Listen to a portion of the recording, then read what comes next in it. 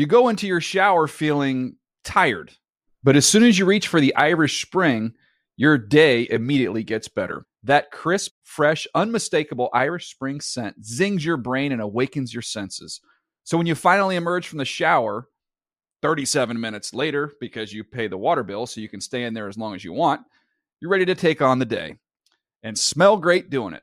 Irish Spring Body Wash and Bar Soap. Fresh, green, Irish. Shop now at a store near you. Are you looking for the perfect move-in ready home this spring season? Now's the time to buy at Fisher Homes. For a limited time only, enjoy below-market interest rates starting at 5.375% APR, 6.139% APR. With these exclusive lower rates, you can save hundreds on a move-in ready home and start enjoying the benefits of home ownership even faster. Schedule your personal tour with one of our new home specialists at FisherHomes.com and make this spring the season you find your perfect home sweet home. Financing provided by Victory Mortgage, LLC, NMLS 461249, Equal Housing Lender. At JCPenney, fashion counts for everybody and everybody.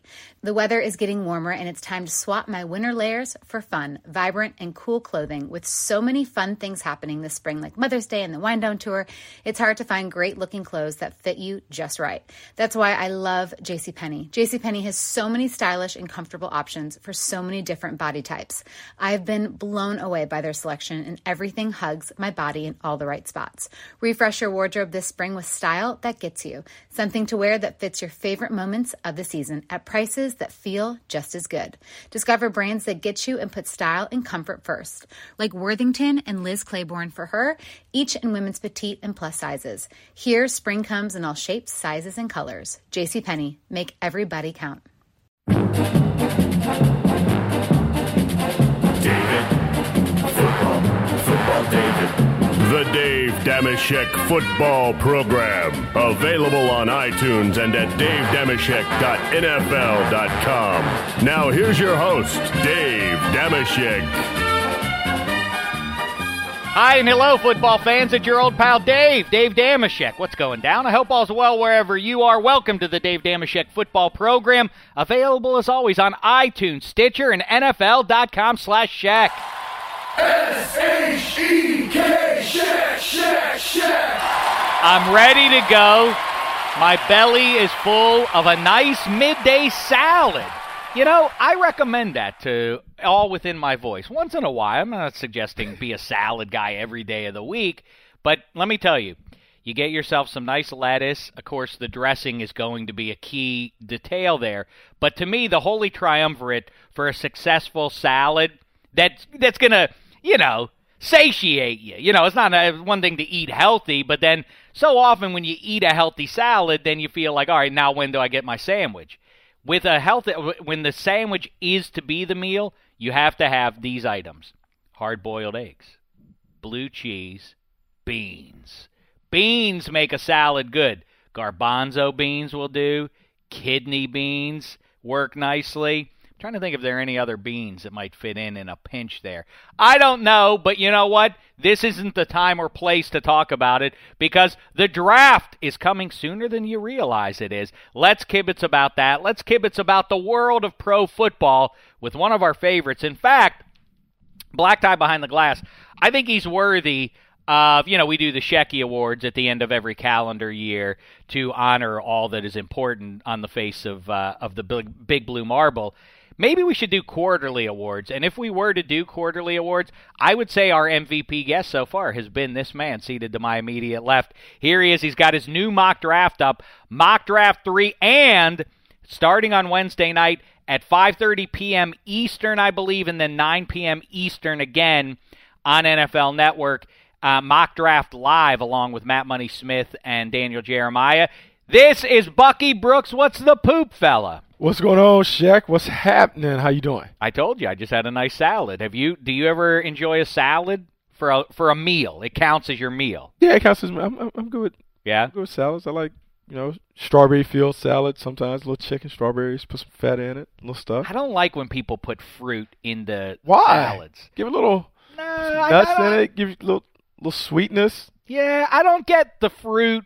Listen, maybe I'm curmudgeonly on this subject, but to me, mixing fruit in with other foods is what was never meant to be. That was not supposed to. That's an experiment gone wrong. I have hailed, though, I feel sad that we, as a species, went so many thousands of years without figuring out that if you take dark chocolate and put some salt into it, look out. I mean, when did that happen? 5 years ago? Yeah. My life's been changed as a result.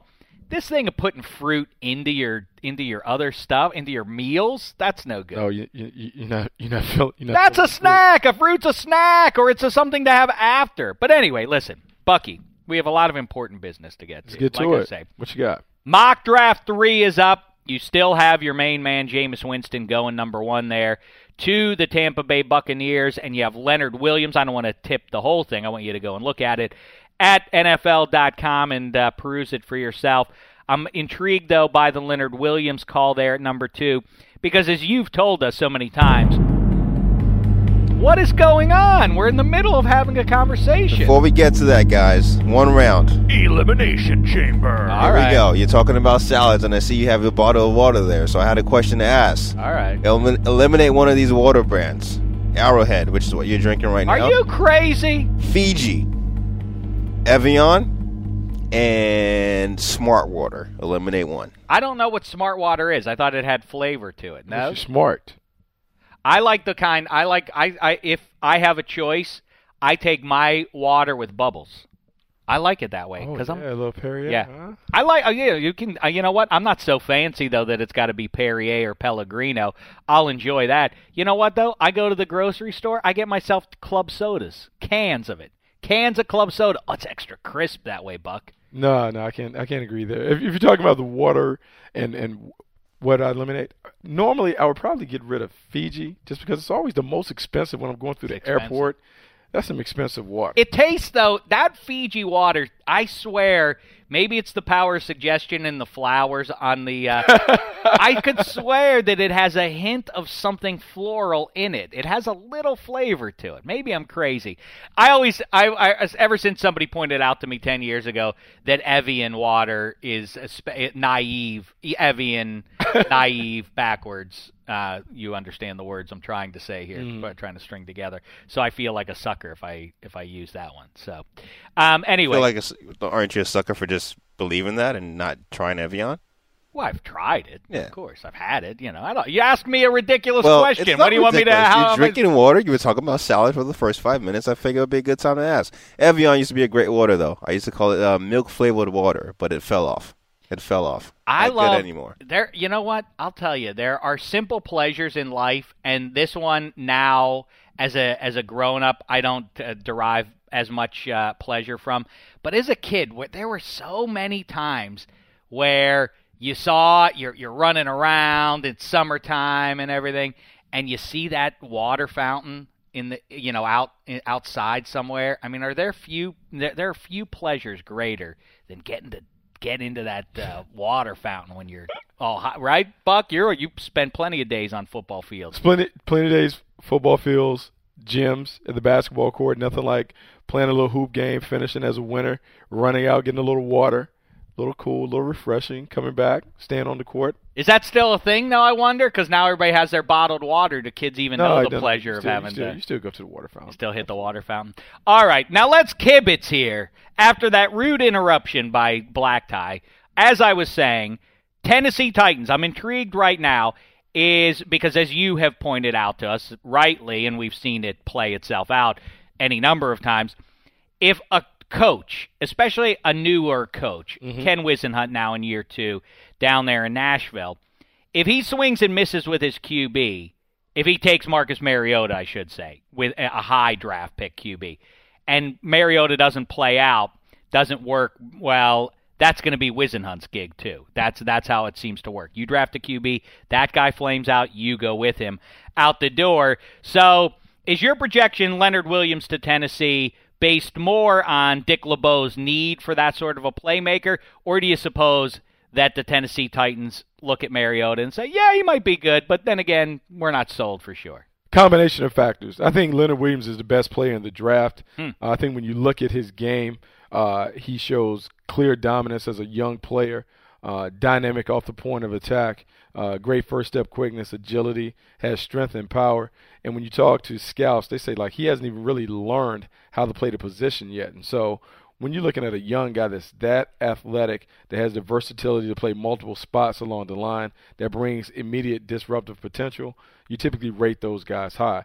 And looking at Tennessee, I think the big thing with Marcus Mariota and Ken Whisenhunt, it doesn't appear to be a natural fit. Yeah, it doesn't. Right. Look at based on the way the Wiz has you look at the quarterbacks that he's been around, that he's dealt with, that he's coached. Marcus Mariota is so atypical of those guys. He's an athletic guy, a guy that prefers to do his damage outside of the pocket.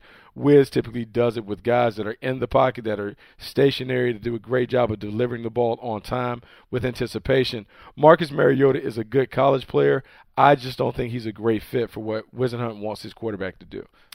Do you think, when you mentioned Leonard Williams and the most talented player in the draft, in my brain, I've never sat down and calculated these things out, but for me, it seems like defensive linemen are the hardest to grade just based on rate of success in the draft. Do you have any idea about that? Is it about the same across the board by position?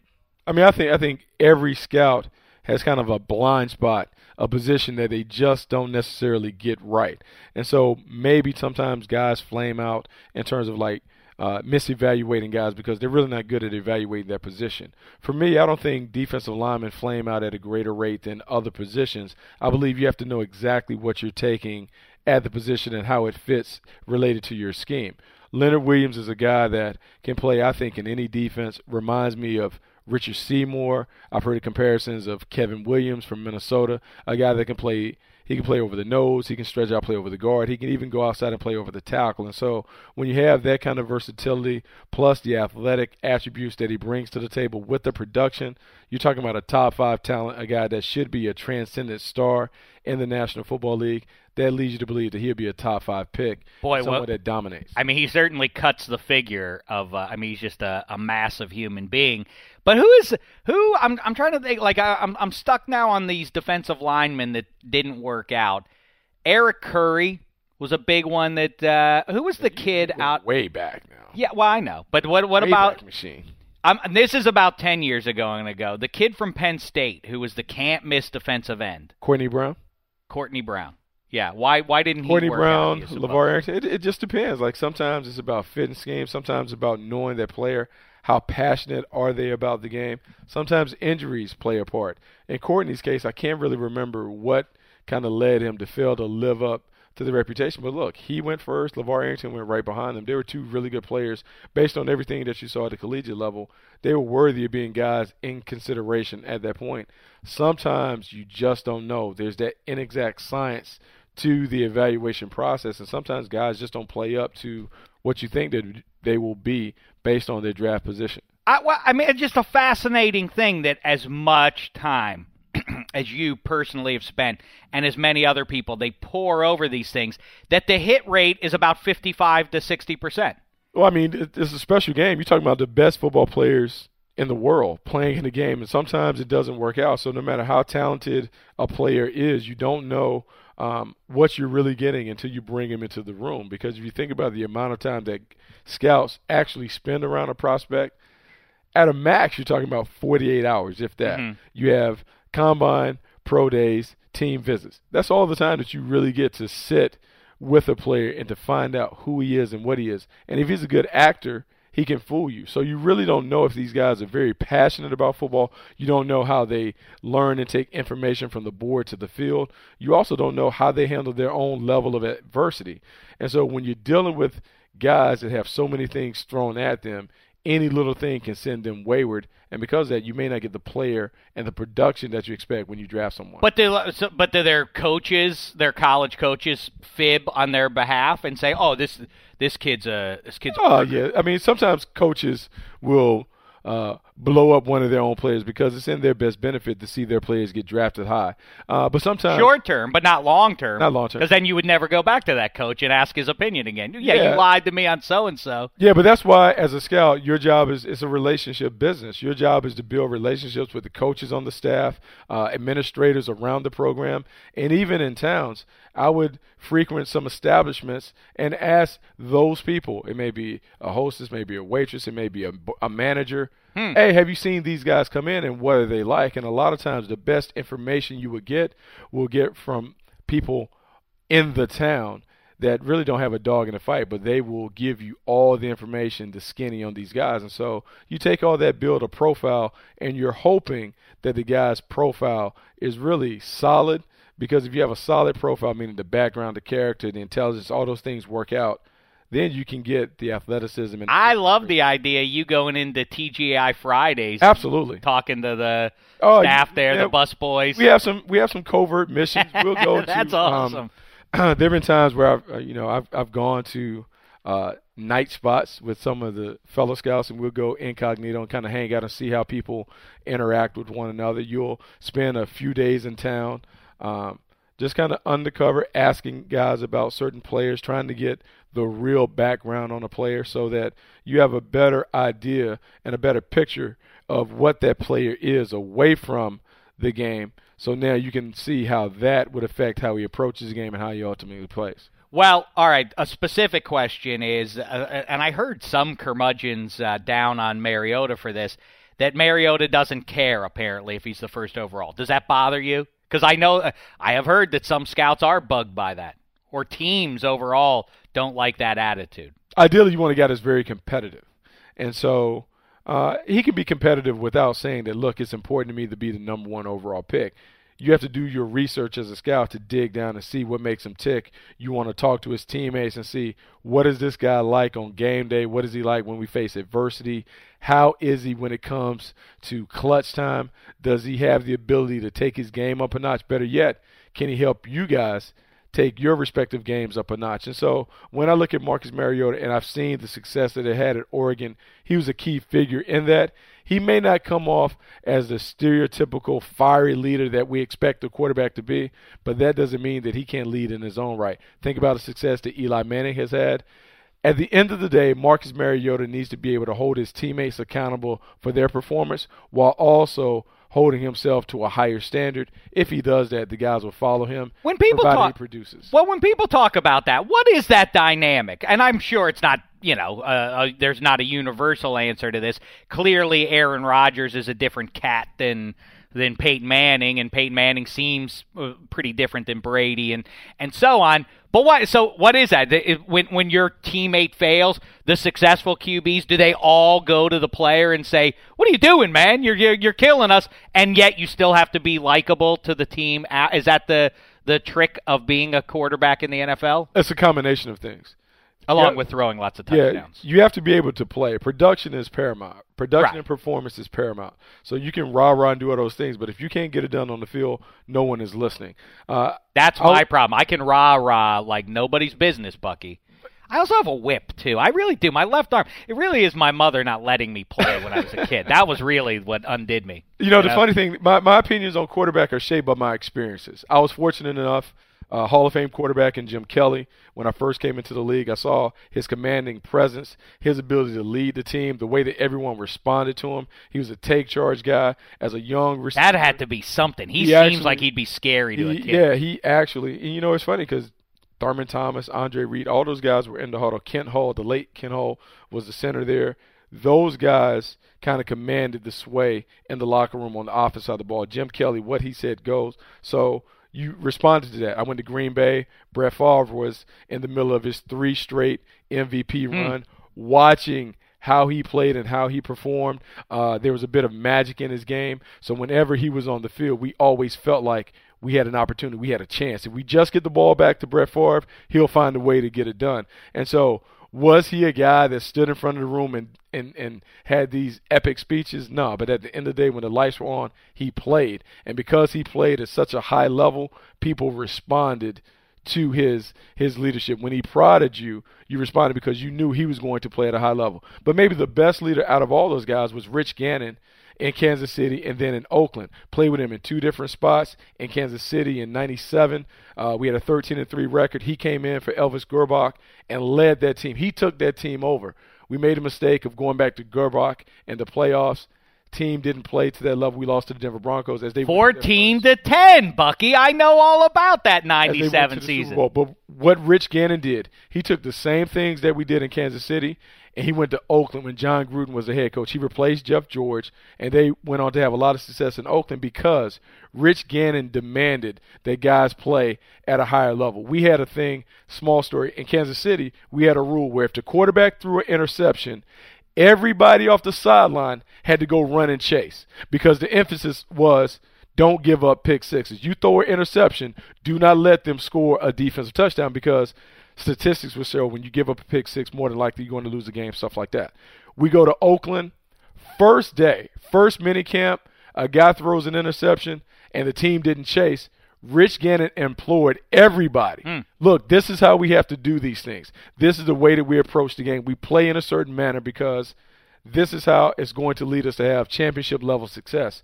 Rich Gannon had that fire. He had the ability to lead the team, not only with his performance, but with his actions. And so ultimately, as a quarterback, you're looking for a guy that can stand in front of the room and command the respect of his teammates. And if he has to speak up, he does. But everyone responds to him because they know he's the hardest working guy in the building, and he's also going to be the productive player that you want at the position. Boy, fascinating. And also, you didn't even invoke the name Mark Brunell there, who's a completely different sort of a guy as well. Completely different. And that's but not a successful QB. That's not obviously. A slight to Mark Brunell. No. Like, we went to the AFC Championship game in Jacksonville. When I got there, we were 3-7. We end up going 9-7.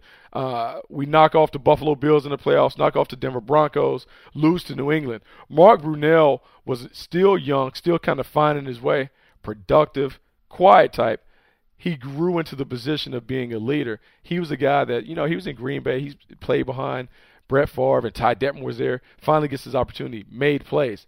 As you make plays, people begin to look towards you to be the leader. And so the more plays you make, the more sway you carry in the locker room, provided that you're doing it the right way, meaning you're a good worker, you're a good leader in the classroom, you do all those other things well. They'll follow you. But you have to make sure that the intangible qualities are there before everyone will jump on board. I think Marcus has those traits.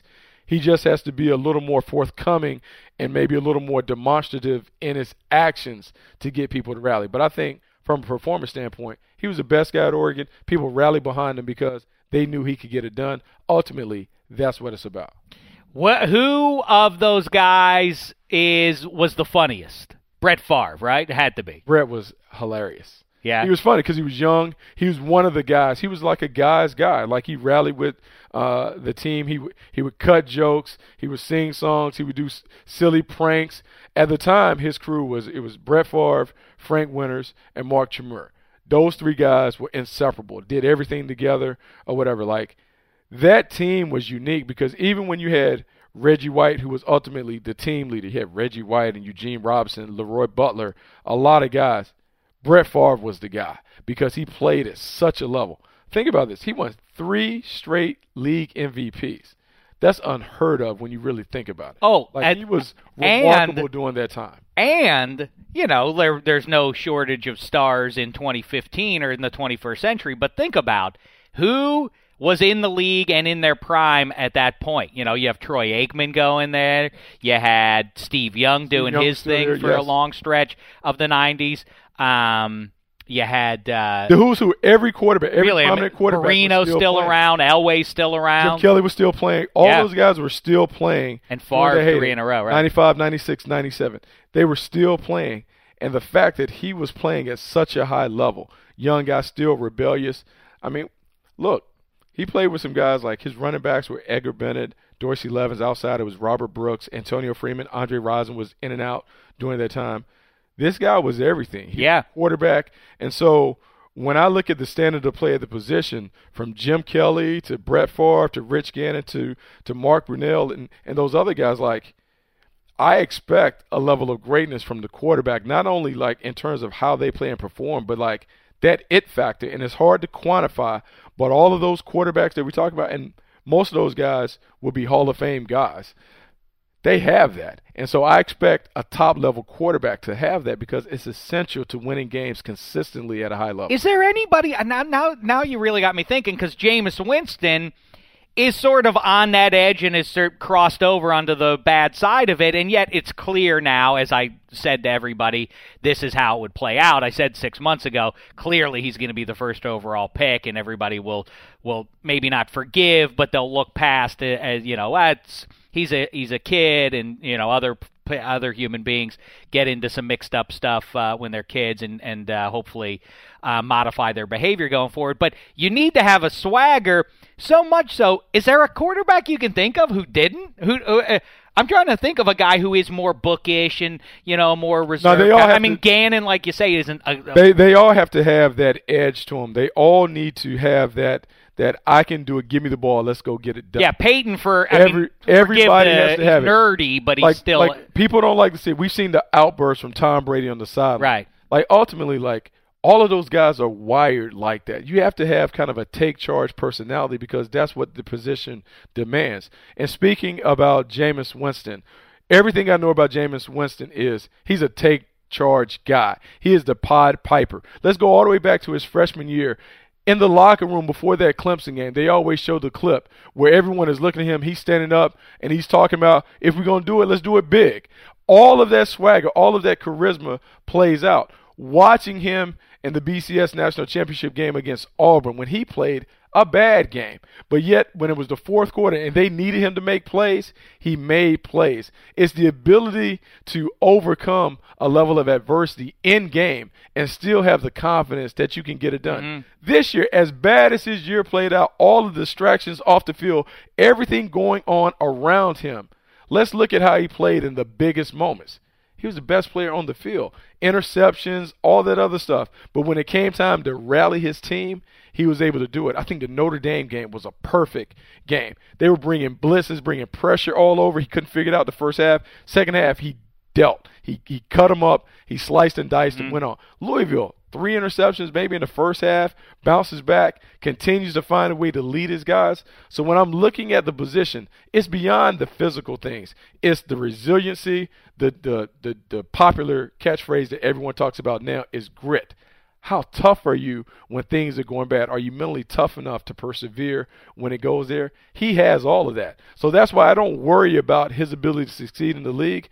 If he can endure all the things that he did at Florida State, all the negative attention and groundswell of people trying to get him out and still perform at a high level, man, the league is going to be cupcake in terms of. I agree. And by the way, as a side note, Tampa Bay feels like a low-pressure situation. It's not like a mean-spirited fan base that'll boo you at the drop of a hat kind of thing. He's going to have some pressure to deliver. Sure, but it's home state is a weird kind of pressure. Yeah, you're the number one overall pick. The thing that he has working in his favor is obviously being a Florida State guy, the proximity to Tampa. There are people that are very familiar with him. The story is not a new story, all the other stuff that went on in the background. And I think ultimately, before we get to that part of it, the fit is ideal. Mm-hmm. Dirk Cutter's system is tailor-made for Jameis Winston to play.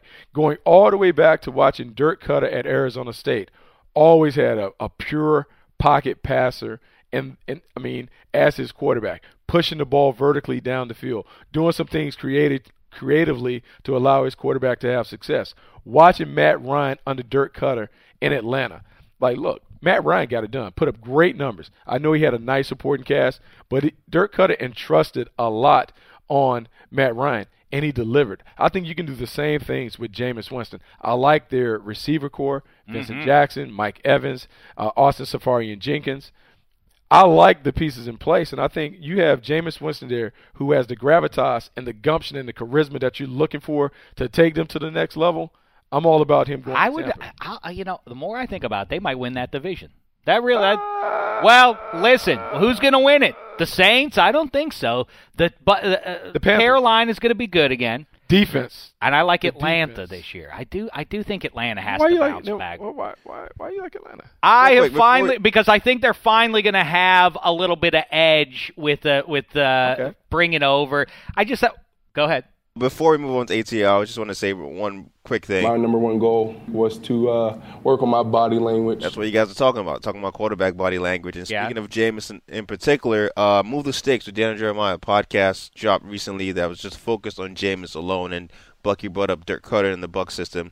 We actually had David Garrard on the show because he played for Dirk Cutter with the Jags. And so if you want more Jameis Winston, definitely go I don't think Bucky listen to Move the Sticks. I don't think I Jameis deserve Winston that. 360. I don't think Bucky deserves that. All of a sudden, Ty came in with a shameless plug. I know we're having an insightful conversation. He just plugged it. I get it now because I thought it was a very creative idea for that podcast to have a Jameis Winston-centric podcast and bring in those outside elements. David Garrard is one of my boys. He is from right outside my hometown. He had his best success under Dirk Cutter, so I'm sure he shed light on that offense and how you can get it done. I think when it comes down to Jameis Winston, I met Jameis Winston in high school. He was on the Elite 11 circuit. Trent Dilfer will go on record and tell you, of all the quarterbacks that came through, this guy learned the playbook in 2 days. This is a pro playbook, a high-level playbook that has a lot of advanced concepts. Jameis Winston got it right away and was able to deal as a high school senior,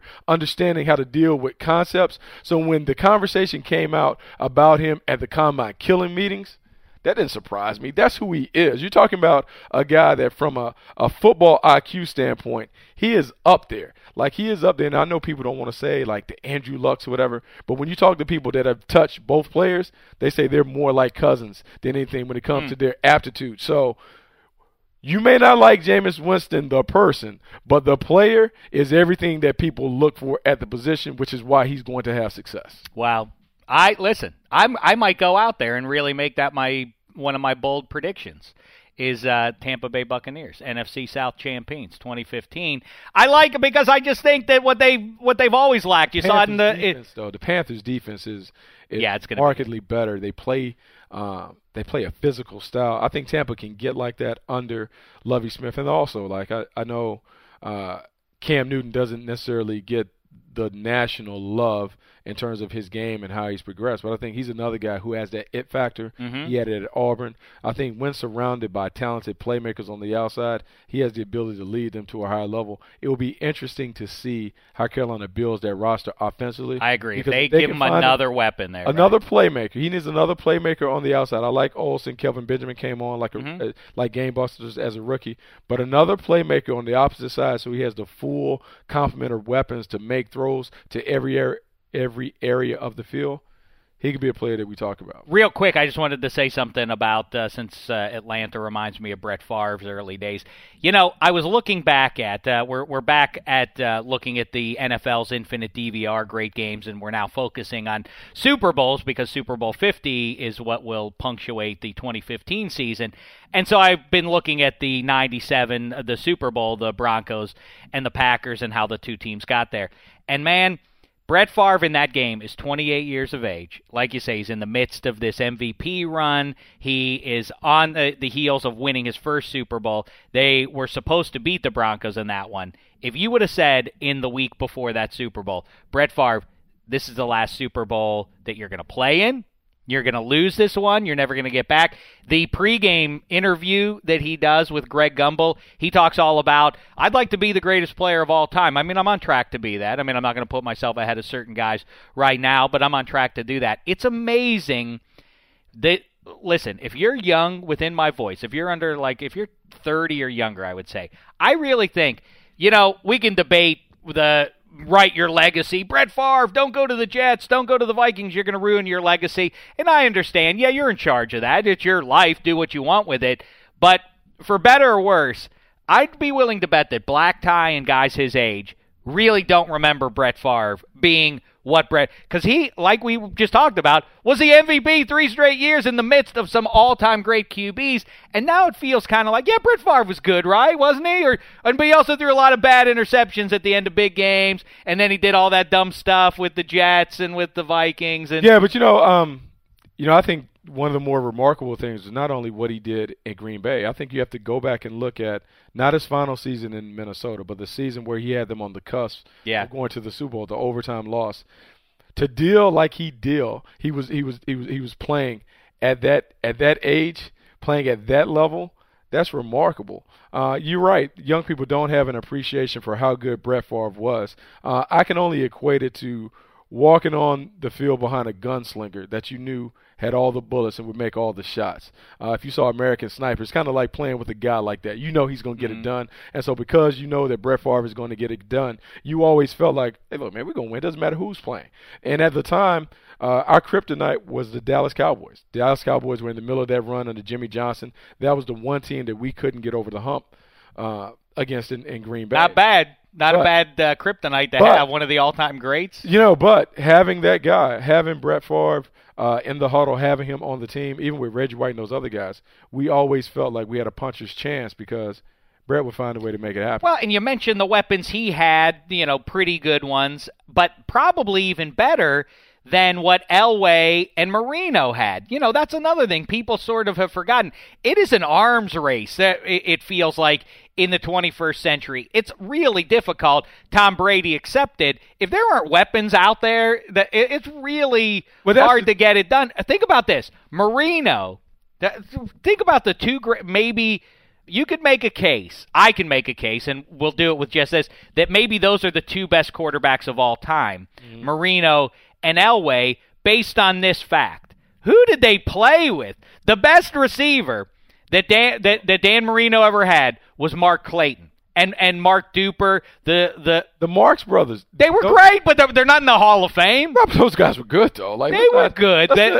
Mark Clayton was very good. Mark Clayton was very good, but he played with Irving Fryer too. Now Irving Fryer was a nice player. Irving Fryer, had a Miami, run. Yes. All right, that's fair. Yeah. Now Elway, you absolutely can make that case. Elway's running back for the bulk of his career. You always hear his wide receivers. He didn't really have any guys at wide receiver. Ed McCaffrey and Rod Smith. That's in the twilight of his career, though. Good, Elway. But even those other guys like Mark Jackson and Vance Johnson and Steve Watson, those were his pass catchers in the playoffs in the Super Bowl. That Sammy Winder started in the Super Bowl. So Sammy Winder, if you don't know who that is, look him up. He was their starting running back for the majority of John Elway's career, and he was not a sufficient. So in saying all of that, when we look at quarterbacks and we're quick to anoint those as elite quarterbacks or whatever, that's the standard. Like Elway, Marino, being able to make those around you better. Those guys that if you put them in other places, would they have the same production? Would they be able to do the same thing? That's what the standard is. And so I understand the fascination with Andrew Luck because you look at Andrew Luck and what they've been able to do in Indianapolis, you can see that he has all the makers of being one of those guys we can put in that conversation. Peyton Manning has done it for years and years on end. Give him anybody on the outside, he's had success. Tom Brady in New England, same thing. He won Super Bowls with David Patton and David Givens. And I have to interrupt guys. You. Peyton has played with Hall of Famers his whole career. That's this thing that Peyton makes everybody great. Yeah, well, I guess he did make Marvin Harrison and Reggie Wayne and Demaryius Thomas and Wes Welker. Getting pretty close to Peyton Manning bashing. All right, I'm just letting you know. He's Edge James and Marshall Falk, and he's played with a lot of great players. That goes wild, guys. But everybody has to play with great players. It's only a handful of guys that we can talk about that have had success, Super Bowl success, without great players. And so I believe sometimes on our side, on the media, we make it all about the quarterback. And it's not necessarily about the quarterback. It's the best quarterback with a supporting cast that allows him to do what he does that wins the Super Bowl, meaning the defense, the receivers, I get it. Speaking of Peyton Manning, though, and we're talking quarterbacks here, Gary Kubiak came out and said that he would pick Peyton Manning for any offense, which is just not true. Well, he's his head coach. I know, but my question to Bucky based off that is, who are the top 3 most versatile quarterbacks in today's NFL? Now that's a good question, Black Tie. The most versatile quarterback. Could drop him in any system. Well, actually, if you're a good coach, you don't drop a quarterback in. Yeah, you tailor it. You tailor it. For conversation. I think a guy that could do anything, Aaron Rodgers. I think Aaron Rodgers could play in any system. I think if you wanted Aaron Rodgers to execute zone read concepts, he could do that. You want to play in a conventional, traditional vertical passing game, he can do it. West Coast system going horizontally with quick rhythm throws. He can do everything. He's a rare quarterback that has the ability to do all of the things from the pocket, outside the pocket, give you the mobility, and still have the clutch factor. Aaron Rodgers is the guy. But in terms of who I would play with, I think if I have any of those quarterbacks that are at the top, the Bradys, the Mannings, I'm going to build around what they can do because I want them to ultimately be comfortable because I've seen them have a lot of success within those given systems. Bug, I got you, but let's say it's just a hypothetical game. You got to pick one quarterback. You don't know what he the just coach told you, 12, Aaron Rodgers. Well, I need more names. So if I'm saying top 3, Aaron Rodgers, I agree with you there for sure. Andrew Luck is my number 2 guy. Andrew Luck is your number 2 guy? Yeah, in terms of most versatile. Number 3 is a little bit tricky. I'm gonna go Russell though. It's an interesting time as we've talked about. Peyton is on his way out. Drew Brees is probably on the fade and has a couple of years left. Tom Brady, same thing. I mean, there's a changing of the guard. Roethlisberger, Eli, and Phil Rivers ain't just out of school themselves. So most versatile in terms of being able to do a variety of things. Yeah. I would say the first 2. Aaron Rodgers and then Andrew Luck because we're talking about new school guys. How about Phil Rivers? It seems like he could West Coast it. He could, but he's more of an old school guy. Like we're talking about, like I want someone I can hang my hat on for the next 5 years, right? Someone young or whatever. I think that third spot is interesting because it's easy to talk about Russell Wilson now, but ideally, when you're looking at the position, you would like to have someone that's a little bigger, that has a little more of your prototypical things. This is going to be unpopular when I say it. But when you look at Cam Newton, I like Cam just fine. Cam has those traits, and I think it's unfortunate that he hasn't been allowed to do those things. Maybe some of it is his own doing, some of it is scheme or whatever. I would love to see Cam playing a system behind an offensive coordinator that was creative enough to really push him and maximize all that he brings to the table. He can run on the outside. I firmly believe that when Cam was entering the league, he could play the game much like Ben Roethlisberger. Mm-hmm. And we've seen Ben Roethlisberger grow from being a guy that was kind of the game manager, the complimentary player, to being the guy that is the driving force of the offense. I would like to see Cam have a similar career plight where he's able to do those same things. I believe their skill sets are similar. If you've been on the field and just felt the sensation of Cam's ball as it comes off and the velocity and how big and how strong he is, he's not your ordinary quarterback. He is. Andrew Luck. Those guys are thoroughbreds. They are big, physical dudes. And so because of that, they can do a lot of things. They bring a lot to the table. Winston, Roethlisberger, you're exactly right. E.J. Manuel is the E.J.'s different. Weird. I feel like E.J. Could be a very good player. And I don't want to throw this name out because he had problems and didn't live up to all the potential. When you look at EJ's game was more like Josh Freeman. And I want you to think about Josh Freeman at the peak when he had the year when they were 10-6 in Tampa. I want to say maybe he had like 25 touchdowns and 6 interceptions, played really well. But EJ is built more like that. EJ's not the athletic guy that's going to make plays outside of the pocket.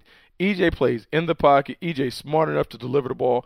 I don't believe he's had enough opportunities to truly evaluate what he can be in Buffalo. So I'm curious to see what he does under Greg Roman's system, because if you think about what Greg Roman and Jim Harbaugh were able to do in San Francisco, remember when they took over San Francisco, no one thought that Alex Smith could lead a team to the playoffs.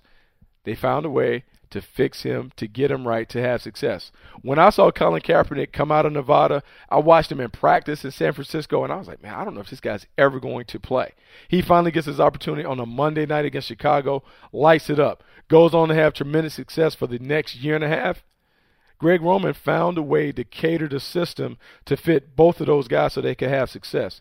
Maybe he has the same kind of plan for E.J. Manuel, or maybe it's Matt Castle. I want to get to so many different things. I want to ask you about Bryce Petty, why people are sleeping on him. It seems like, a year in the league, and he should be ready to go. You want to get to it now? Because we do have Michael Robinson coming up in about 2 minutes here.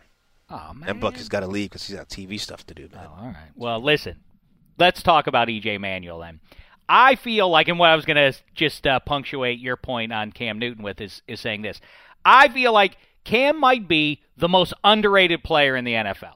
I feel like people dismiss, oh, yeah, he's fine. He's like, Cam Newton has a chance to be one of the best of the generation, and it already has performed at a pretty high level. It's weird. I don't get the ongoing sort of I don't even mean negativity at this point, just apathy about him. People are not appropriately impressed by what he is. He came in the league. People have a tough time sometimes when a guy can carry too much swag, too much charisma, too much confidence, borderline cocky. They didn't like the body language that he gave off his first couple years when he didn't have success, which is tough for a guy that's won at a high level. It's tough to come in the league and struggle a little bit. I think the one thing that we need to see from Cam Newton is when surrounded by weapons, does he go from good to great, or can he only get you to a certain point?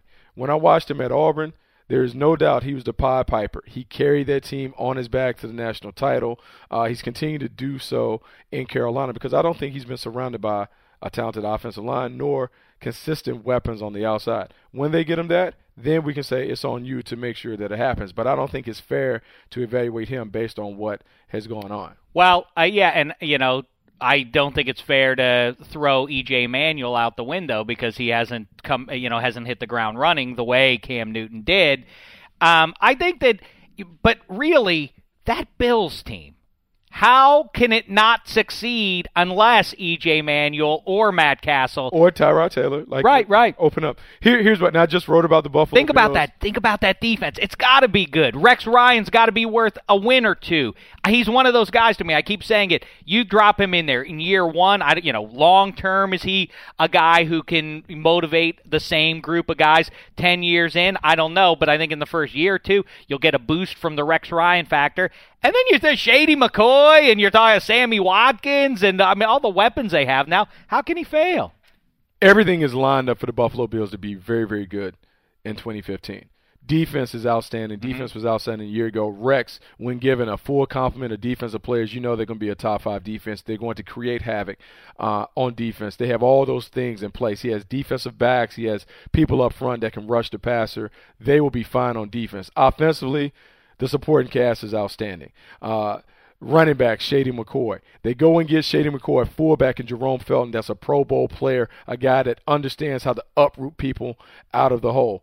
Outside, Sammy Watkins, Robert Woods, I think are probably one of the best 2-1-2 dynamic combinations that you can find in the league. You go and get a tight end in Charles Clay that is very impressive, does a great job of stretching the field, making plays down the field. And then the X factor on that receiving core is Percy Harvin. So from a defensive standpoint, you're looking at all the weapons. Think about that on the field at one time. You have to account for Shady in the run game. You got Sammy Watkins and Robert Woods on the outside. You got a guy that can stretch the field down the middle in Charles Clay. You have Percy Harvin who can take screens, reverses, option routes, the distance. You don't know who to double team. You have the ability to run a power running offense with Greg Roman. The quarterback is the big question mark. But really, the quarterback. How bad would you have to be to not be semi-successful? So this is why I say that they only need the quarterback to play like Alex Smith. Don't turn it over. Give the ball to the playmakers and allow them to do their thing. Greg Roman's experience in San Francisco with Colin Kaepernick and Alex Smith will allow E.J. Manuel or Matt Castle to have success because he's already proven that he can tailor his offense to allow those passers to function. And when I mean function, you may not see them throw for over 250 yards. It may be 200 yards, but it's running the football, being creative with unbalanced lines, heavy personnel sets to take selective shots down the field to complement what should be a dominant defense. In Buffalo's the biggest threat to the New England Patriots in the AFC East, and I firmly expect them to be in the dance when we talk about the playoff team. Yeah, I agree with you, man. All right, excellent stuff, Bucky. Real quick, muzzle tov on your UNC Heels. I want you're not, but you say you have to go to LSU for a pro day, so you're going to miss. They're playing in Los Angeles, your beloved Tar Heels. It's tough, and you're not going to get to go. What a pro you are, though, that you're willing to. It's tough now. It's tough for me to leave Tar Heels, but I am going to see Jalen Collins and La'el Collins and some of those other guys at LSU run around on Friday. I will be unable to see my Tar Heels, but I firmly expect they'll be there on Saturday, and I'm hoping we cut down the nets on Saturday to go to the Final Four. Where's your dignity, Bucky? What you talking about? The Tar Heels are one of the most storied programs You're happy as a well, they're not Whoa, Johnny. you UNC's all right. You have to be in the Final Four to play for the championship. I understand, So but I feel the like next this step is, tournament. I just want to win the weekend. But this Win the tournament is weekend. such jive now What are you with talking about? because it's all coin flips. The difference between who are these teams in there? UCLA? What's UCLA doing among the final 16 teams in college basketball? Wait. They don't deserve that. That's ridiculous. I mean, They're come on. They won. They won the games. All you can do is win the games. Look, I can't. That's what I'm saying. The tournament is now flawed. That's why There's it's too the much tournament. parity in it. That's why it's one of the greatest things ever because one. No, day. not when every game One is a coin. day. No, When every all it game's a takes- coin flip, it's not satisfying. Upsets because it renders the word upset meaningless. There's no such thing as an upset when every game is a coin flip game. You understand what I'm saying, Dia? Tell me this. How did you enjoy my beloved hometown of Pittsburgh, PA? I liked it. Did I you? liked it a lot. Unfortunately, I didn't get there in time to go to the hockey game that I wanted to. I was I stayed thinking at of you watching it. I stayed at the Marriott right across from the thing, but I got there too late. It was coming out. But I will say this about Pittsburgh. Man, their fans are passionate. They're really about their teams and everything. And also had an opportunity to spend some time with the Steelers contingent, Mike Tomlin included. It's funny, like, I firmly believe that your team needs to represent your city. Style of play, grit, determination, toughness. And talking to their scouts, they talk about making sure they bring in those kind of guys. And so you obviously being a Pittsburgh guy, the grit, the toughness. That's what I'm all about, Bucky. They are about building a team that has those guys. And so I remember as a player when Pittsburgh came to town, you kind of strapped it up because you knew what to expect. They are firmly about bringing those kind of guys in and building the team that way. I agree with that philosophy, in broad strokes. It's interesting. You will look at the Buss family and what they're trying to do with the Lakers. Now, hey, we want to be Showtime Lakers. Well, I don't know. Maybe That's you the should city, just accept though. what you got, though. That's But, yeah, LA. that's exactly right, though. I agree with you about that. Last thing, Bucky. Well, two more things real fast. One, if I were the quarterback of the Buffalo Bills as constituted for 60 minutes, could I lead one scoring drive? If you're the quarterback? Yeah. If you quickly understood Who's the worst defense in the NFL? Put me against them with the Buffalo Bills. I can lead one drive for a touchdown, right? a drive. A drive. If that drive consists of you throwing a quick pass out to Sammy Watkins. I don't know what it consists of. That's not your Shady business. McCoy does that. You know, maybe. Shaq, I would Maybe just we have to- mix in some run. What I I would don't know. need to do- I would You know need what to we might feel- do? A little option. Me and Shady out of the backfield. Keystone State I need to option feel- coming at you. I need to be able to look at your eyes in the helmet. You kind of see if you have You know I've got the moxie. though. that sparkle in your eye. Like I'm good because I don't want the game to be too big for you. No, come on, Buck. You know that's Let's not going to just be say the this: situation. Damashek is not in his own top 5 of people, so there's no way he's going to be ready for that moment. That's just a human being. I'm yeah. not talking about. I'm talking. We're leaving believe that. in yourself, Shaq. I leave all that outside the lines. When I step in there, I am the general. It's my way or shame the devil. And Plus, you're left-handed, so handing So off what? to Shady that might be tricky. No, I'll be able to make it. Me, Shady, Sammy, Clay, Percy. Oh, what it's gonna try and stop us, Jacksonville Jaguars. Look, last thing we're talking about embarrassing. Black Tie's trying to divert his shame onto me. I don't know if you're aware. We're going right now. Everybody has their brackets going, and our bracket is the greatest movies of all time that Black Tie has never seen. I don't know if we've done this with you, Bucky. Black Tie has seen almost no movies. Pre-93. No. What sports movies? No. Or Tom Cruise There are movies. many, many different things that he hasn't seen.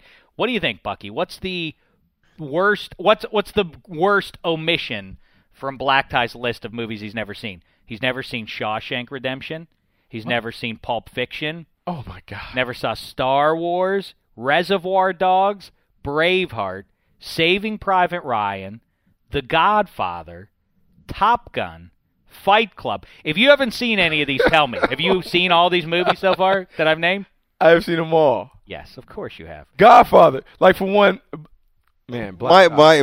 Forrest Black Gump. Tie. He's never seen Gump. Who doesn't even Black Tie, you ever seen Godfather? Well, I've listened to enough hip-hop albums where I don't have to. I mean, That's Godfather. not an acceptable. It is. I know It that is. that's an attempt at a joke, and it's not good enough to overcome the shame of not. I gave him for Christmas. I gave him The Godfather and Godfather Part 2. Oh. He's so busy he hasn't found time to see it. Top Gun?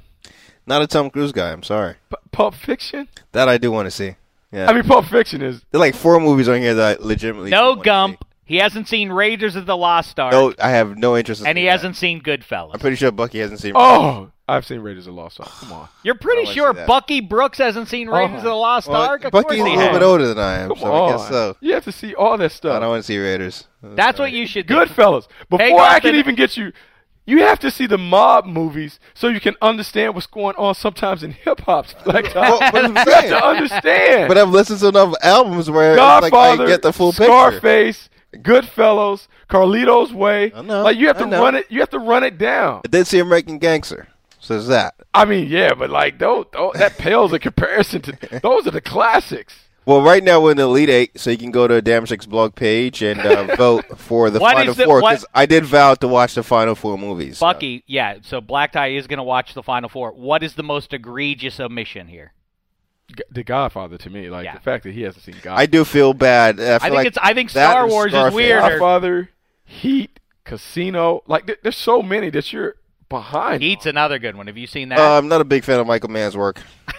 I watched. I made the mistake of watching Collateral, and I did not like that. Was it Donnie you Brasco? were ridiculous. I was like, What's you that? know Donnie what? Brasco? He has to see. I don't know if that's Michael Mann. Yeah, but that's another gangster picture. And also Bronx Tale. Now you don't even can't know the leave. rules. Yeah. You don't even know the rules when you go on a date. How to tell if your lady's a good one or not. Oh, I right. You got to look at fun the in that Bronx Tale regard. just to figure that part out. That's right. See? Listen to what Bucky tells you. I know you tuned out. You were looking at Premier League stats while Bucky and I were talking about pro football. But, listen to him on movies at least. Would you please, Black Tie? All right. That's it for the great Bucky Brooks. What a champion he has been. We almost went an hour here. Almost did. So, but we're still going to welcome in Michael Robinson Yeah, Michael here? Robinson is working. Well, he's right now busy in the makeup room. A lot of busy stuff going on. You guys that wear makeup. So he'll be coming up right after. All right, so be it. Bucky Brooks, your mock draft, we barely even dipped into it. Oh, you didn't finish. I said, what about Bryce Petty? What is the story? Why are people not more excited about him? Bryce Petty? Yeah, he's got a big arm, big Yeah. kid. Big kid. Arm is a little above average. I think the big thing for Bryce Petty is that system is completely counter to what you do in the National Football League.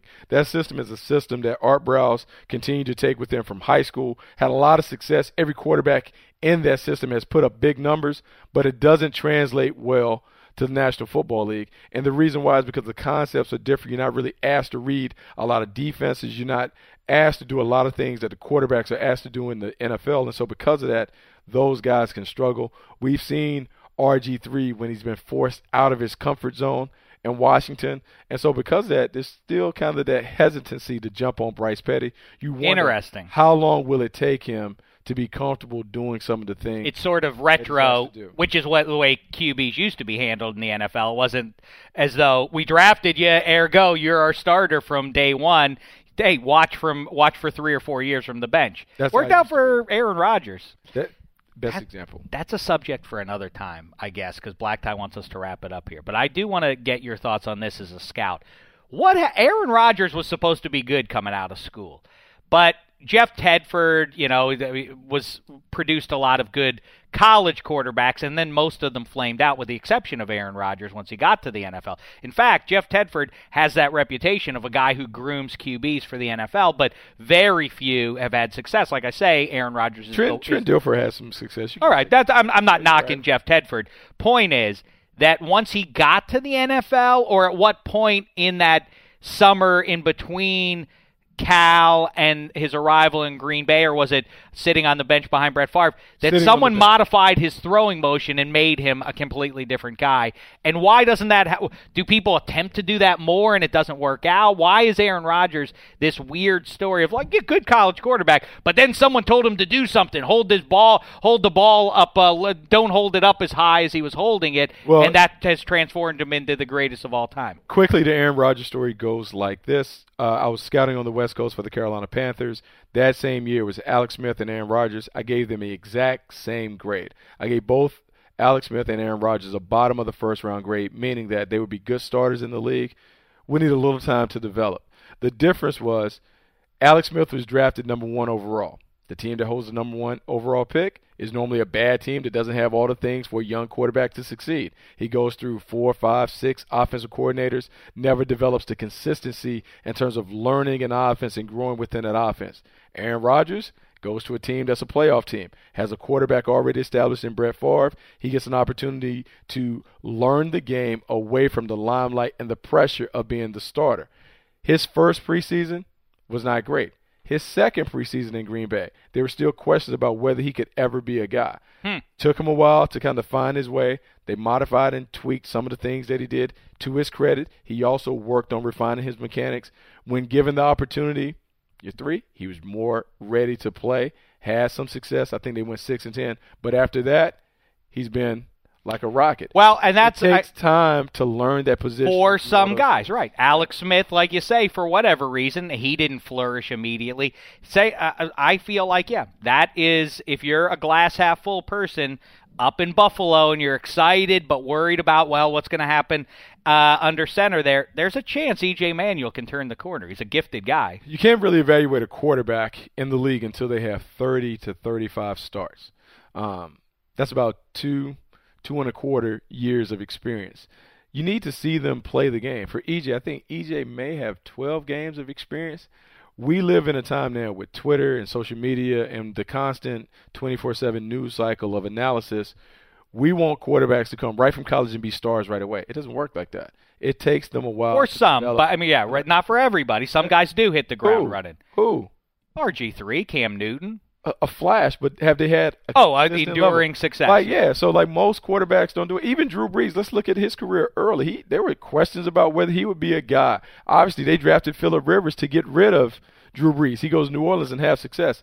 It takes a while. That position is tasked with a lot of responsibilities, and so you just can't take a guy from college and pluck him into a pro system and have success unless you're able to take what he did in college, put it as the basis of your offense, and allow him to grow into what you eventually want him to do. Wow. You say 30 or 35 games to evaluate. Jacksonville Jaguars are going to be evaluating my butt as it runs away from them into the end zone with the Bills offense. That's right. That's what I'm going to do, Bucky. I just need a chance. All right. The great Bucky Brooks. Before he leaves. Let me review his – I want to promote his stuff. All right. Let me just promote his stuff before I forget. At Bucky Brooks is how you track him down on Twitter. Of course, a must-follow leading up to the draft. NFL Mock Draft Live with Matt Money Smith and Daniel Jeremiah and Bucky. 5:30 Eastern online and then on the network at 9 p.m. every Wednesday up until the draft, right, Buck? Every Wednesday. All right. Knock it out. And, of course, NFL.com, his latest mock draft. There. I got through it all, Buck. Black Tie. Go ahead. All right, last question. It's tough for fans sometimes to gauge like a quarterback compared to like previous year's quarterback. So here's my question, though. Oh, it's an elimination chamber. Elimination chamber. So based on their draft grades coming into the draft, eliminate one of these guys: RG3, Sam Bradford, Jameis Winston, Johnny Manziel, all Heisman Trophy winners. Based on their draft grade coming into the league. Wait, so you're asking Bucky who had the lowest draft grade? Exactly, essentially. Okay. So this isn't subjective. This is just. Give me those 4 names again. Lowest draft grade. RG3, Sam Bradford, Jameis Winston, Johnny Manziel. Of those guys, I would say Johnny probably had the lowest grade because there were serious concerns about his height and the character thing. I would say in order, Heisman Trophy winners. Man. Does he have a big league arm ultimately? Who? Manziel. Let him rank him out. All right, I'm just asking him a question. In order. Didn't mean to interrupt your show, Black Tie. In order, I would rank them Jameis. You go James ahead of RG3? Of course. RG3. You don't remember them when they were coming out. I mean, RG3, there were a lot of people that doubted him. And then Johnny Manziel. The reason Jameis is first, Jameis is probably the cleanest of the guys on the field. RG3, they were still a little concerned about his ability to transition into a pro-style offense. To Washington's credit, they built it around what he did at Baylor. He had success immediately. With Sam Bradford was hurt coming out of Oklahoma. You like the talent, you like the accuracy and precision, but you're worried about durability. And then with Johnny Manziel, there were litany of concerns about character and then eventually durability because of his size, but you're smitten by the magic factor. And so that changed the groundswell of attention about him. All right. There it is. Does that satisfy you, Black Tie? Sure does. Mike Robb's walking in right now. All right. That's it. Bucky Brooks, the great one, walks out. Our quarter mark of the 2015, you get a quarter of a Shecky Award, Bucky. That's what you get for your efforts here. And out he goes to get ready for his TV stuff. And in walks another pro football player, the great Michael Robinson. He's bedazzled with jewels. Look at that. No, don't do me like that, Dave. What is that wrist? Don't do me like that. I have rich friends, okay? I have rich friends. I don't buy anything. Man, you got a new set, man. You're doing big things, You haven't bro. been up in here since No, I then? haven't. Last time we had like a trunk just between the two of us. It was so we like were a just looking at closet, each other. basically, yeah. This is pretty cool, man. This looks like the Mike, Rob, and Dave show. Well, man. this is what we do. This is the, this is Studio 66. Maximum strength. I'll say it again. It's a Studio 66 maximum strength. See, we're up and running now, and I'm not saying this to curry favor with you. I'd like to think that you had a part in this studio happening. Really? For our engaging conversations. Gone by. The only thing we got to tweak. We have to tweak the logo. It has Why? to say Mike, Rob, and Dave. Your name goes over mine? Well, I actually played, I know you played. But you're the guy. Your name's Right. bigger. Mine's just small and cursive up top. Well, listen, the Dream Show, and I've said it before, and I'll say it again now, is what we do is we get Ike Taylor. Oh, Ike Taylor, here's some good news. Marcus Smith, Talent Turk Supreme, informed me that Ike Taylor is headed to these parts in a week or two. Oh, And Ike. I think we're going to do 3 full-on shows with Ike. I think we're going to do 3 full-long shows. Do you know Ike at all? Yeah, I know Ike. We share the same publicist group, and great dude, man. I see him at a lot of parties. So Boy, he's the genuine article, Yeah. That's what I say to him all the time. Don't listen to anybody get in your ear about, like, if you want to be in TV and radio, don't let people tell you have to talk in a different way. No, talk exactly the way you are, because that is he's very unique. It's something special. So how are you, Michael Robinson? Good to see you out man. here. Yeah, I'm awesome, man. I'm staying busy. You know, I went to the Unstoppable Gala on Saturday night. They try to educate everybody around the world, which is awesome. Met Theo Huxtable, which is awesome. Got a chance to meet him. Yeah, that's a feather in your cap. Yeah, Warren Moon got honored, so got a chance to meet some of the older players that he's played with, and dealing with my foundation. I have a foundation, Excel to Excellence. We're starting a fantasy football league, but it's for education across the country. Marshawn's going to join in. Richard Sherman's talking about joining in, and we have a basketball player in Philly. And I have a spring football league. We're going to come out here and try to battle Snoop and Willie. Snoop and Willie, I hope you're seeing this. We're ready, man. East Coast. Let's do it. Wow, a busy man indeed, Michael yeah, Robinson. And then, of course, we watched you last fall, of course. I can't think of it. What is it called? Game Day First? Hey, look, get it right. I get Game Day confused. Morning First. Game Day Morning First. Look, we're the first live show on, okay? Yes. Everybody watches our show to get their storylines. I've heard other analysts from other networks, other four-letter networks, repeat what I've said, coughed when I coughed in the same everything. So I love that. Well, you are, you're a delightful fella, but a lot of people, it seems like you've gotten a lot of national attention over the last 6 months, or has it really even been more than like a year because of your friendship with Marshawn Lynch? Yes. You seem to get the truth from him, and he's dodgy with everybody else. So how's he doing right now? Is he excited about getting back, and is the expectation this is the last year for him? I don't know about all of that. I hung out with him last night, though. We had a great time. We went to go see Ludacris and had a Ludacris listening party, and what is it, Luda? I forget the name of it. Luda something is his name of his new album, but it's pretty cool. Has some great beats. David Banner's producing. He has a song named Beast Mode. And he goes Beast Mode on the song. When I'm listening to the song, I think of the New Orleans Saints run. Literally. I mean, he has no hook. It was awesome. So Beast is enjoying being Beast. I think it's mind-boggling to him the stature he's arisen to. He's like, Mike, I brush my teeth, I take a shower, I use my bathroom, I eat just like everybody else. And he's starting to realize he can't walk anywhere. He can't just go to the supermarket or anything. Do you think that, ironically, that because he handled the media the way he's handled the media, that he got so much attention for that it basically brought a hotter spotlight on him than what he wanted? In his effort to avoid the spotlight, he put the spotlight on himself. Well, he didn't want to talk, and the NFL made him sit in front of all the cameras. So it's like, I can't put that on him. Yeah. He didn't want to even, trust me.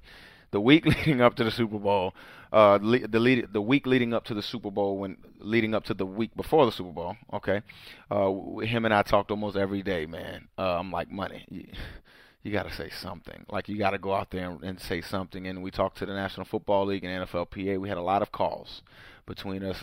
We had an idea for me to kind of mediate everything, kind of have a one-on-one on tape to get reporters to submit their questions. I ask it. I mean, we had a lot of that would have been an interesting way. But look, I'm not only the expert on Marshawn. I know. I hate to ask you about it, but I feel like I should ask you about him a little bit. But listen. He thinks this is funny. He's like Mike. Like you. That's the sense I get. Yeah. So whatever. Real quick though, Ludacris's album's called Ludaverse. Ludaverse. And yes, my bad, Luda. David Banner is a producer also. Mike Will made it, and Usher Raymond is also on there. And Sheck has no idea what we're talking about. Oh, yeah. Black Tie's so no cool. Idea. That's the thing, Michael Robinson. In case you don't know, Black Tie behind the glass is so cool. He's way cooler than me, except he's never seen the movies The Godfather. Whoa. He's never seen Goodfellas. Whoa. He's never seen Pulp Fiction. Whoa. Forrest Gump. Well, let me ask you something. Star Wars. Let me ask you something. Have you seen Belly? Oh, there we go. Have you seen Menace to Society? Yes. Have you seen Lean on Me? Yes. Have you seen Higher Learning? Yes. And what are you trying to challenge me? No, what I'm do you just saying. think? How did Higher Learning movie make you feel after you walked out of the movie theater? What do you mean? How did it make me feel? Oh, come on. I mean, that's the question. Woo. I didn't see Higher Learning. Jive. Oh, Jive. I haven't seen Higher Learning too, but still. You haven't seen Higher Learning? Give me your black card, please.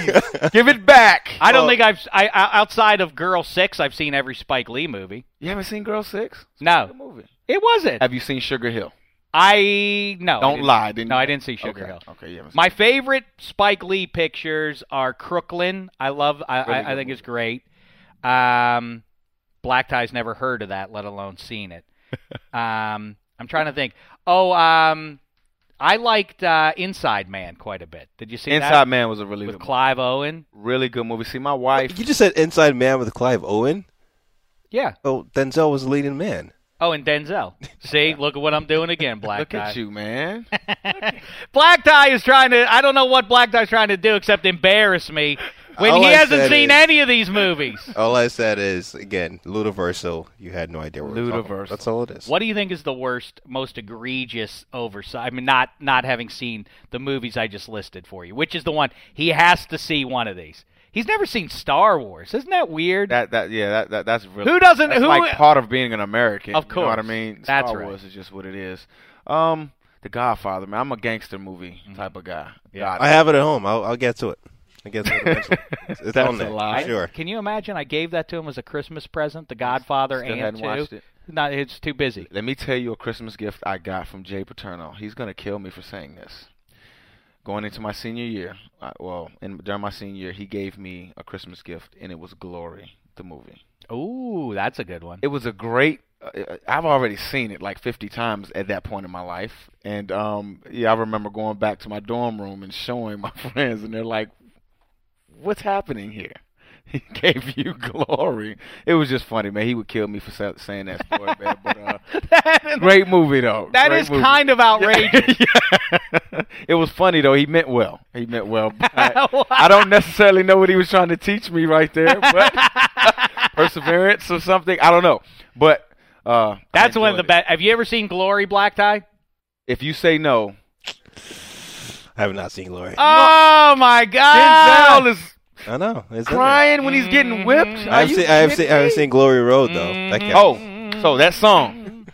We sung it before a game. I was just going to say Pete Carroll made us sing it before a game. I love that. And we got our we got it handed to us. Is that right? Game. Yes, we did. I have always I thought that would be a great thing for any team to do before a game. We watched it the Saturday meeting before. We watched some highlights of that part when he started singing.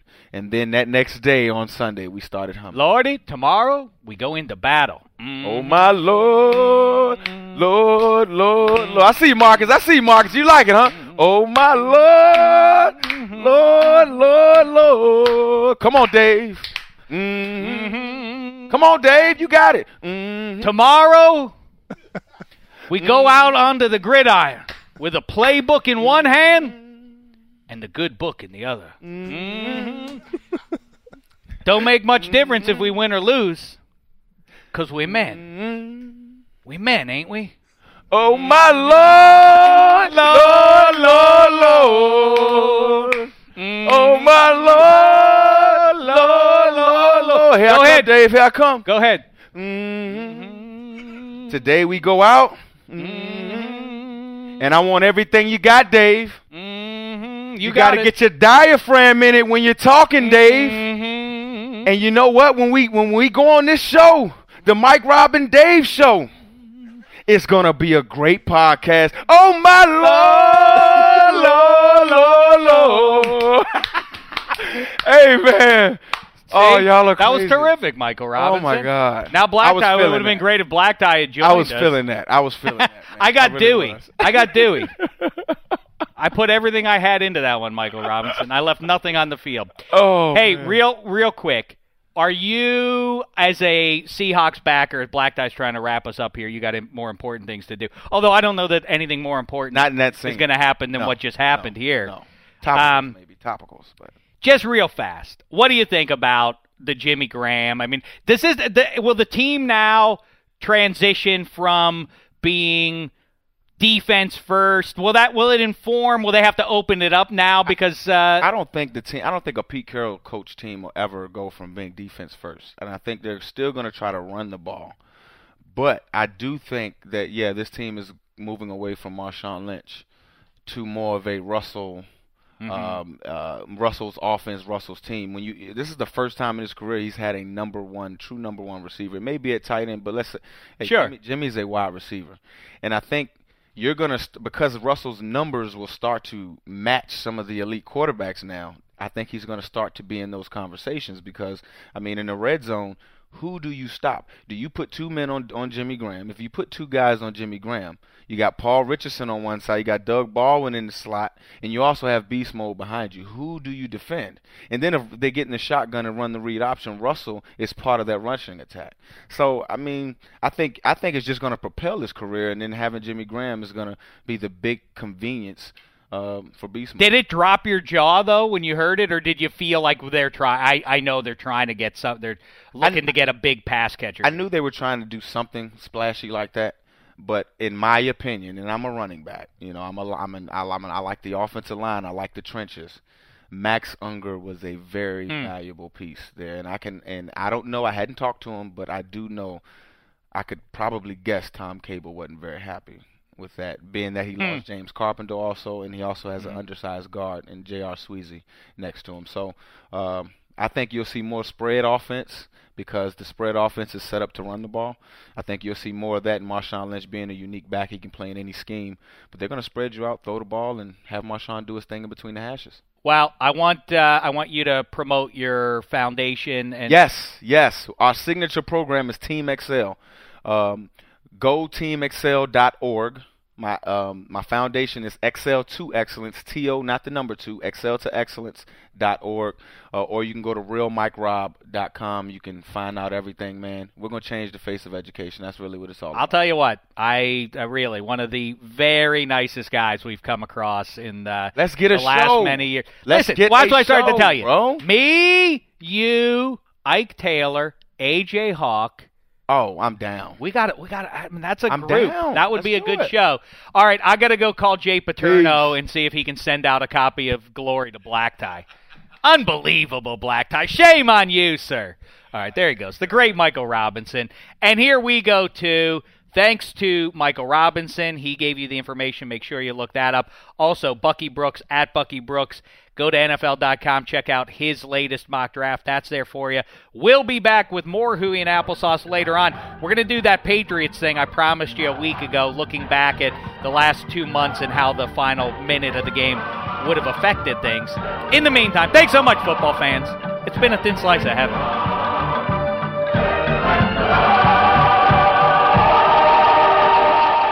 You go into your shower feeling tired, but as soon as you reach for the Irish Spring, your day immediately gets better. That crisp, fresh, unmistakable Irish Spring scent zings your brain and awakens your senses. So when you finally emerge from the shower, 37 minutes later, because you pay the water bill so you can stay in there as long as you want, you're ready to take on the day and smell great doing it. Irish Spring Body Wash and Bar Soap. Fresh, green, Irish. Shop now at a store near you. Are you looking for the perfect move-in ready home this spring season? Now's the time to buy at Fisher Homes. For a limited time only, enjoy below-market interest rates starting at 5.375% APR, 6.139% APR. With these exclusive lower rates, you can save hundreds on a move-in ready home and start enjoying the benefits of home ownership even faster. Schedule your personal tour with one of our new home specialists at FisherHomes.com and make this spring the season you find your perfect home sweet home. Financing provided by Victory Mortgage, LLC, NMLS 461249, Equal Housing Lender. Getting ready to take on spring? Make your first move with the reliable performance and power of Steel battery tools. From hedge trimmers and mowers to string trimmers and more, right now you can save $50 on select battery tool sets. Real Steel. Offer valid on select AK system sets through June 16, 2024. See participating retailer for details.